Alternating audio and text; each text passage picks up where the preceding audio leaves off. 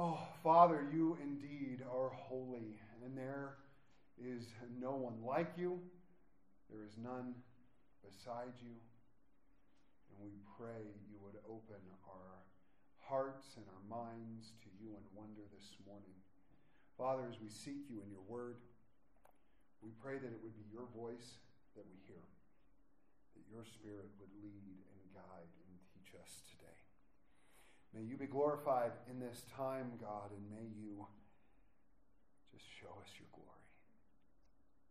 In Jesus' name, amen.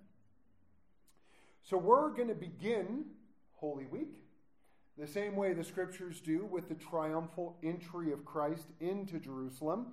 And I kind of already talked about what's my introduction a little bit, as we take a different portion from each gospel this week to celebrate the death and resurrection of Christ, which is, of course, the source of our salvation and the cornerstone of our faith.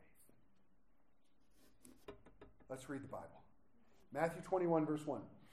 Now, when they drew near Jerusalem and came to Bethphage at the Mount of Olives, then Jesus sent 2 disciples, saying to them, "Go into the village opposite you, and immediately you will find a donkey tied and a colt with her. Loose them and bring them to me. And if anyone says anything to you, you shall say, 'The Lord has need of them.' And immediately he will send them." All this was done that it might be fulfilled, which was spoken by the prophet, saying, "Tell the daughter of Zion, behold, your king is coming to you lowly and sitting on a donkey, a colt, the foal of a donkey."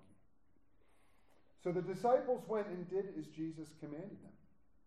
They brought the donkey and the colt, laid their clothes on them, and set him on them. And a very great multitude spread their clothes on the road. Others cut down branches from trees and spread them on the road. Then the multitudes who went before and those who followed cried out, saying, "Hosanna to the Son of David! Blessed is he who comes in the name of the Lord. Hosanna in the highest." And when he had come into Jerusalem, all the city was moved, saying, "Who is this?" So the multitude said, "This is Jesus, the prophet from Nazareth of Galilee."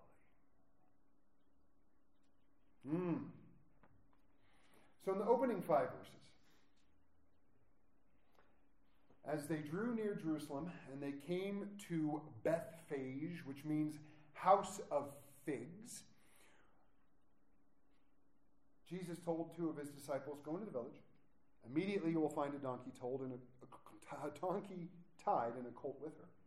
Loose them and bring them to me. If anyone says anything, tell them the Lord has need of them, and immediately he will send them." And all this was done that it might be fulfilled, which was spoken by the prophet, saying, "Tell the daughter of Zion, behold, your king is coming to you lowly and sitting on a donkey, a colt, the foal of the donkey." So they're coming down the Mount of Olives. They're approaching the house of figs. And Jesus gives his disciples very specific instructions. And then we are given by the gospel writer Matthew the prophetic reasoning for those instructions. So the plan: go get a donkey and her colt, untie them, bring them up here. If someone says, "Hey, what you doing with my donkey?" tell them the Lord has need of him, and they'll let him go. And I like this, because we so often get the idea in our minds that God can only use the great among us, or the strong, or the most intelligent, and so on. Here he used a donkey. Certainly, we can all be at least as useful as a donkey. Should all be very thankful that I'm not reading the King James Bible today. All right, just a few. I was going to give that a minute. See how many of you figured, what? Why? It uses a different word for donkey. But this is all in the hands of our loving God, you know. And I said this before, and Wendy's here, so I'm going to keep harping on Lighthouse. And we think, well, I'm not this or I'm not that. I can't be a client advocate, or I can't, counsel a couple who doesn't know it. You guys know my background. I felt the same way when I've been in the Lighthouse. You don't always feel like you can. but by the power of God's Spirit, you can. And we can all do something. We're all called to do something. This donkey, was created to carry the Son of God into Jerusalem. That's what this donkey was created for. You were created to carry his name into this world. And if God can use the donkey, he can use us. I think I'm living proof of that. And all of this was done, of course, to fulfill that which was spoken by the prophet, saying, "Tell the daughter of Zion, behold, your king is coming to you, lowly and sitting on a donkey, a colt, the foal of a donkey." So this is from Zechariah 9:9. And all of this was done in order to fulfill that prophecy, as well as several others. But it starts with your king is coming. You see, they were told their king was coming. We have been told that he's coming back. Now, we don't know when, and I don't guess, I don't predict, we don't know when. But we know at some point he's coming back. And they weren't ready. They weren't ready for the coming of their king. Right? We see this scene that we're going to talk about with him coming down the road, and there were some who got it, but a lot of them didn't get it. They weren't ready. And unfortunately, in our world today, there's a lot of people who aren't ready. And we get this idea, people have been saying Jesus is coming back for ages. Well, you want to know, 100 years ago, somebody said Jesus was coming back. He came back for them. Whether it's the rapture or whether it's you step off a curb in front of the bus, one way or the other, Jesus is coming back for all of us. And we need to be ready. And there's only one way to be ready, and that's to know the King. And then he talks about him being lowly. There are so many passages that show us the humility of Jesus. John chapter 13, which we're going to talk about on Wednesday. Philippians chapter 2, where it says, even though he was God, he didn't consider equality with God something to be grasped. He didn't insist on it, even though that's exactly who he was. Well, it still is. And so, if Jesus can give us that example of humility, shouldn't we adopt that same example of humility? Every time I talk about humility, I use C.S. Lewis because he's got two of my favorite quotes on it. One, humility isn't thinking less of yourself. It's just thinking of yourself less. And two, all you really need to be humble is to be honest with yourself and to have a good memory. One of the reasons I think so many of the Jewish people missed Jesus at his first coming was because they had their own picture of who the Messiah would be.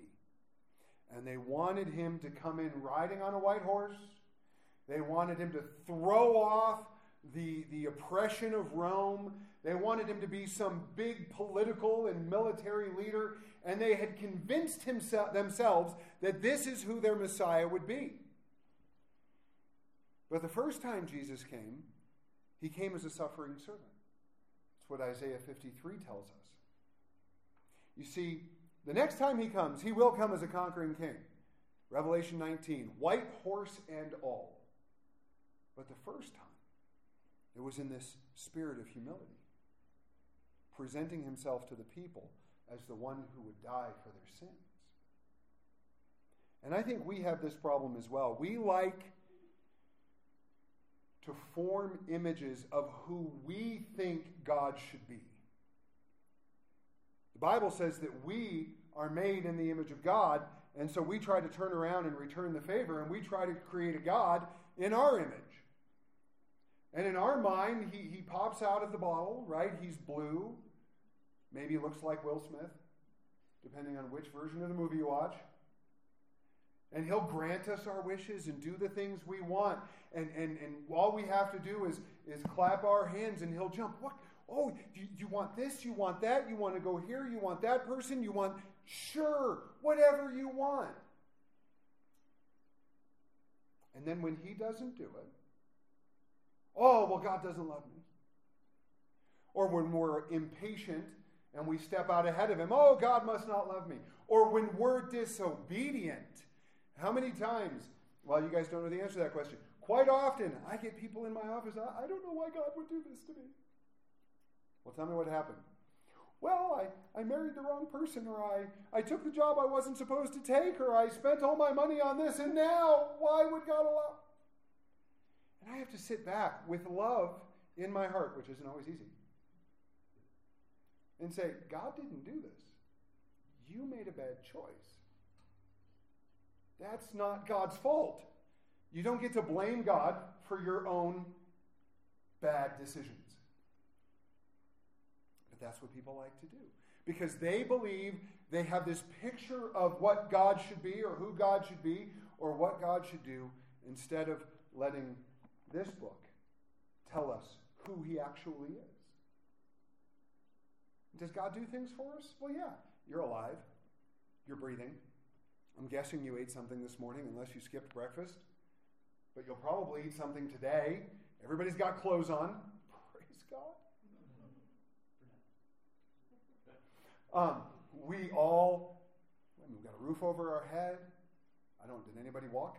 Right? We got a ride somehow. Maybe we drove. Maybe somebody gave us a ride. However it is, we are blessed with so much. Does God have to do any of that? He doesn't have to do any of it. He does it because he loves us. He promises to do it. And then when things go difficult, even if we do everything right, sometimes things are still going to go wrong. There's still going to be trials. There's still going to be temptations. We still have an enemy who wants to see us fall. But through all of it, God will be with us. And when we base our image of who he is on this book, instead of our own imaginations, we're never going to be disappointed. And I think that's what happened. They missed it because they had this idea of who they thought God should be. And when he wasn't what they wanted, right, he was and is what they needed. A Savior to die on the cross for their sins. But he wasn't what they wanted. And so they ignored him. So we pick up in verse 6. So the disciples went and did as Jesus commanded them. They brought the donkey and the colt, laid their clothes on him, and set him on them. And a very great multitude spread their clothes on the road. Others cut down branches from the trees and spread them on the road. Then the multitudes who went before and those who followed cried out, saying, Hosanna to the Son of David! Blessed is he who comes in the name of the Lord. Hosanna in the highest. And this is the scene that we celebrate on Palm Sunday. The disciples do exactly as Jesus commanded them, and then the crowds of people gather to honor Jesus according to the Scriptures. So let's talk for a moment about obedience. Jesus said, go into the village, find the donkey, bring it to me. And what did they do? So the disciples went and did as Jesus commanded them. The disciples did what Jesus commanded them. This is important. We are disciples of Christ. So guess what? We should do what Jesus commands us. In John 14, 23 through 24, Jesus replied, all who love me will do what I say. My Father will love them, and we will come and make our home with each of them. Anyone who doesn't love me will not obey me. And remember, my words are not my own. What I am telling you is from the Father who sent me. Now, I'm actually going to ask you not to raise your hand, but how many of us have been disobedient to God? Right, yeah, both hands, get a leg up there, right? We've all been disobedient to God at some point in time. Does that mean we're not Christians? Does that mean every time you make a mistake, you lose your salvation and have to get saved again? No, that's not what it means. But by the power of his Holy Spirit, the guidance of his word, we should be living lives that reflect obedience to our God. We should be. Not that we're going to be perfect. Not that we're never going to mess up, or we're never going to stumble, or we're never going to say the wrong thing or do the wrong thing, or God tells us to do something and we don't do it. We've all been there. And I'm not giving you an excuse. Well, Pastor Jason said, it's okay, I can do it every now and then. That's not what I'm saying. I'm just saying we're human. It'll happen. But the reality is, God wants us to live a life of obedience. And the disciples showed us what that looked like. And then we see the outcome. They lay their clothes on the donkey. They lay them on the road. It says they cut down trees and spread them up, or spread them out on the road. Traditionally, in that area, it would have been some kind of palm branch. Maybe not the kind of palm tree you would see on Hawaii, but some kind of palm tree. The people knew, I think, on some level that Jesus is their king, because this scene that's laid out before us of laying their clothes on the animal and laying the palm branches and all that on the road, that was an honor given to kings. You didn't just do that because you had nothing better to do, but it was an honor given to kings, really to keep the dust down so the king wouldn't get all filthy as they came into town. I learned the craziest thing this week, right? And it's really bothering me. It's given me a new life goal. Did you know there is a dust ordinance in Crested Butte? Anybody know that? Oh, Perry knew that. Well, Perry, you work there. That doesn't count. Right? We were talking to a guy who works for the county, and they can't sweep the roads up there until it rains because there is a dust ordinance in Crested Butte. Now, there's the logical side of me that thinks there's probably a good reason for it. But then there's this other side of me that says, that's the dumbest thing I've ever heard in my life. How do you outlaw dust? So I have a new life goal, right? I don't care if I have a yacht or a private jet or anything else. I just want to have enough money that I can demand that there be no dust in my town. I think that's my new goal. Along with, that way it won't get on my pickleball court. And I, like I said, I know there's probably a reason, but they say, oh yeah, Crested Butte has a dust ordinance. Dust ordinance? Well, kings had a dust ordinance. Right? They were kings. They didn't want to be covered with dust. So this whole scene of laying out the clothes and the palm branches was meant to keep the dust down. So on some level, they had to know, especially with what they cry out. They start crying out Psalm 118, verse 26. Hosanna to the Son of David. Blessed is he who comes in the name of the Lord. Hosanna in the highest. The word Hosanna means save now or save me. Why would they be crying that out to him? Well, they might cry it out to a king in order to flatter the king. Right? Maybe they want salvation from taxes or salvation from oppression or salvation from some law that the king is debating. Who knows? But they cry this out to Jesus, the only one who could actually save them. Who, just a few days from this scene, would die on a cross so he could save them. Hosanna, save now. Son of David. A messianic term simply means it's a term that refers to the Messiah, to Jesus. From 1 Chronicles 17, when God promised King David that he would forever have a descendant to sit on his throne. That, of course, we know David's line eventually was broken on a human level, so that becomes prophetic of Jesus Christ as a descendant of David in the flesh, who would sit on the throne of Israel forever. Blessed is he who comes in the name of the Lord. Now, if you have another translation of the Bible, it might read something like, praise the one who comes in the name of the Lord, which is actually a really good translation of that phrase. Praise the one. So, praise the one who comes in the name of the Lord, Hosanna in the highest. So you put all of this together. Save us now, our Messiah. We praise you, the one who comes in the name of the Lord. Save us now in the highest. Who else could you cry that out to but to Jesus?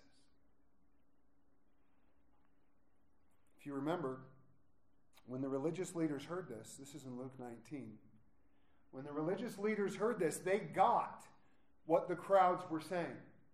That they were calling him the Messiah, that they were calling him the king, and the religious leaders didn't like that, and so they cry out, they say, Jesus, tell your disciples to stop it. And in Luke 19:40, he goes, I'll tell you what. If they're silent, the very rocks would cry out. Because this was the moment. This was the moment he was presenting himself as the king, as the Messiah to Israel. And so if people weren't going to give him the glory, then his creation would.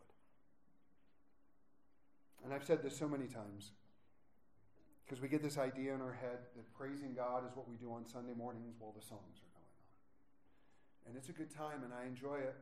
But that's not the only thing we do that's worship. This is worship. What we're doing right now. When you go to work tomorrow morning, or if you're retired, when you get up and have a cup of coffee tomorrow morning. However that works. I don't know what that's like. Well, I do know what it's like to get up and have coffee. I don't know what it's like to get up and not have to go to work. But worship should be a lifestyle for the believer. It's not for special occasions. It's not for Sunday morning. We are called to give God the praise that only he is worthy of. Jeremiah 33:11. I love this verse. It says, the voice of joy and the voice of gladness, the voice of the bridegroom and the voice of the bride, the voice of those who will say, praise the Lord of hosts. For the Lord is good, for his mercy endures forever. And of those who will bring the sacrifice of praise into the house of the Lord. Hebrews 13:15 adds as a command, therefore by him let us continually offer the sacrifice of praise to God. That is the fruit of our lips, giving thanks to his name. You see, worship is not something we do. It's part of who we are as children of God. Every aspect of our lives can be worship to God. And so we get to verse 10. Just realized my sermon's going to be a little shorter than usual today. I'll have to make up for that next week. But we get to verse 10. And when he had come into Jerusalem, all the city was moved, saying, who is this? So the multitude said, this is Jesus, the prophet from Nazareth of Galilee.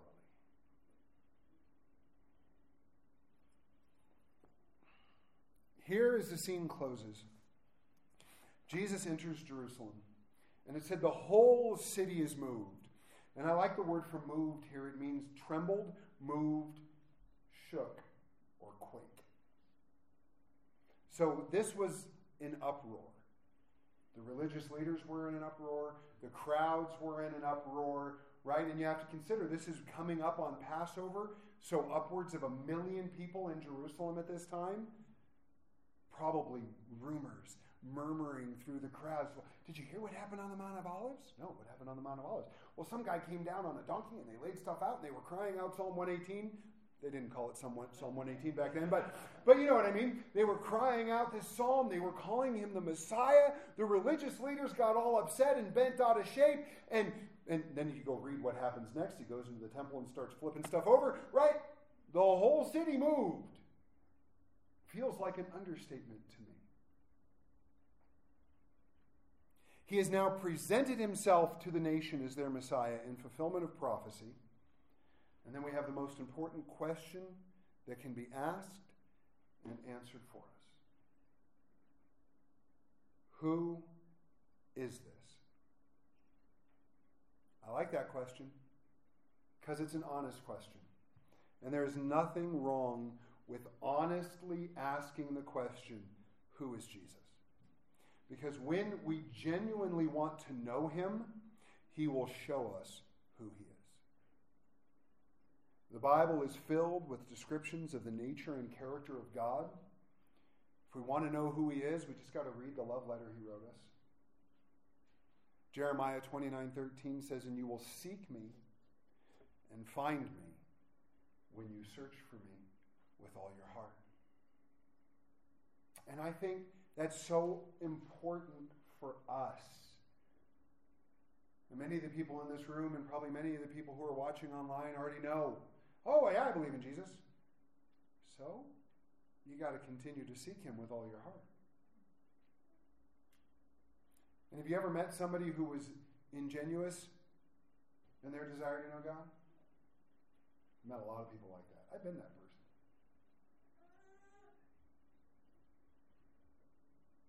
Sorry, I was distracted by a cute baby waving at me. I'll go back to the message.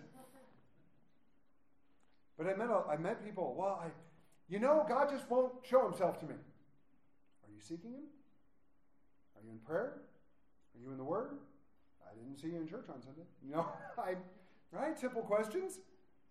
Not that this is the only place you can come to seek him. You can seek him anywhere. He's everywhere. But if you want to know him, you can ask that question. If you want to know him more, you can honestly ask that question, and then you can genuinely seek him, and he promises that he'll be there. He'll let you find him. So they ask, who is this? And they answer, this is Jesus, the prophet from Nazareth of Galilee. Now, there is not a specific prophecy or a specific prophetic writer that calls Jesus a Nazarene. This idea is pointed out, fulfills multiple prophecies concerning Jesus. In that time, Nazarene was a derogatory term that referred to the lowliness of a person. Right? If somebody called you a Nazarene, they were putting you down, even if you were actually from Nazareth.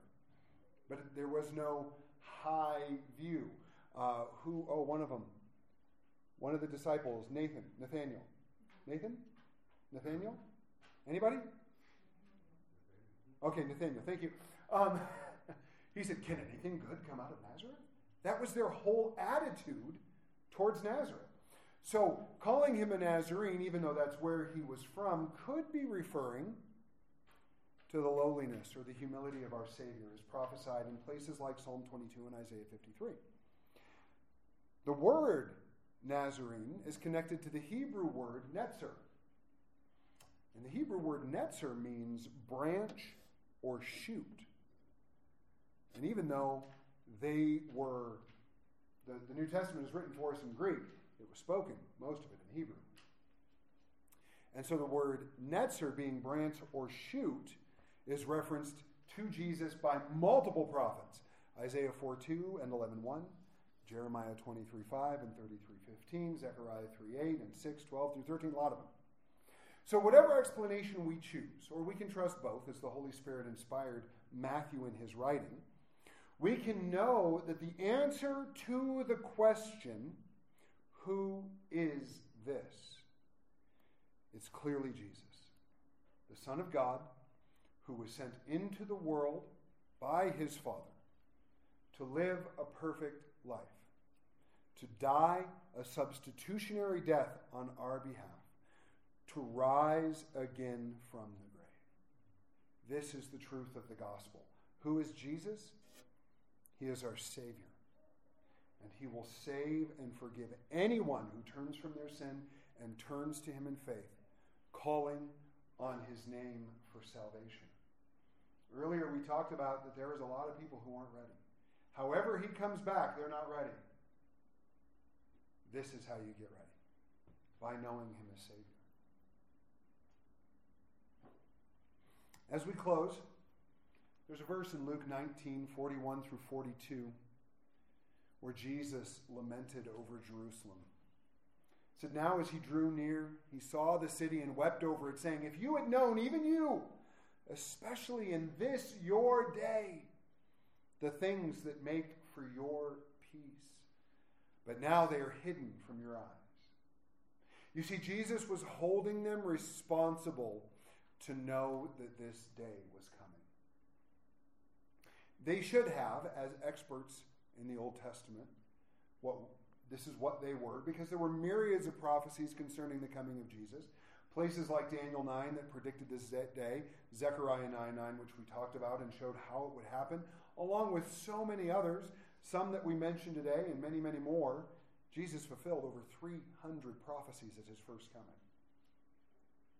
But they ignored it. They ignored the Word of God. They ignored the Spirit's prompting to come to Jesus and recognize him as their King, Messiah, and Savior. And because of that, these things would be hidden from their eyes. One of the saddest statements I can think of. Because they missed their chance. Now, some of them eventually did come to believe in Jesus. We know that.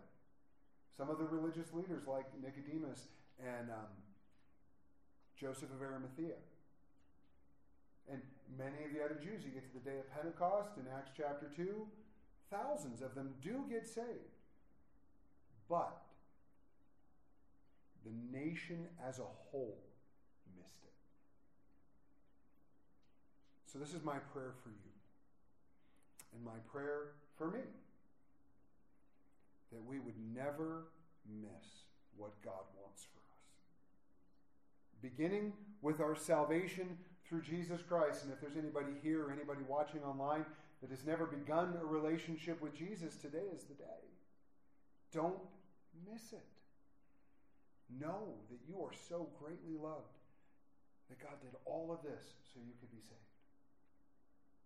So that you could be forgiven and cleansed of your sins, clothed in the righteousness of Christ, so that one day, when we do stand before God,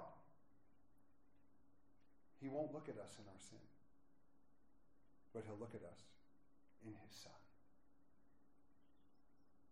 And so if you need that, if you're here, come talk to me or anybody else. If you're online, leave us a message or a note. Let us help you with that. But at the same time, as Christians, for those of us who do know Christ, which I hope is everybody, we still have the potential to miss the things God wants to do in our own lives. Maybe through our disobedience. Maybe through our failure to listen. I don't know what it is. I know what I tend to do, but that's another message. And so I pray for you and I pray for me that we would never miss what God wants to do. From salvation and on into every other part of our lives. Let's pray. Lord, we love you and we thank you for Jesus, our Savior. We thank you for how much you love us. We thank you for this beautiful day we celebrate as Palm Sunday, the day that Jesus presented himself as King to Israel. I thank you, Father, for each person here, each person who listens to this now or some other time who hasn't missed their opportunity to be saved through Jesus Christ. Thank you so, so much. And I pray, Father, that you would bless us to follow you and to receive from you all you want to give us in our lives. And Lord, as we celebrate this week and as we go about the rest of our day, may you be glorified in all that we do. In Jesus' name.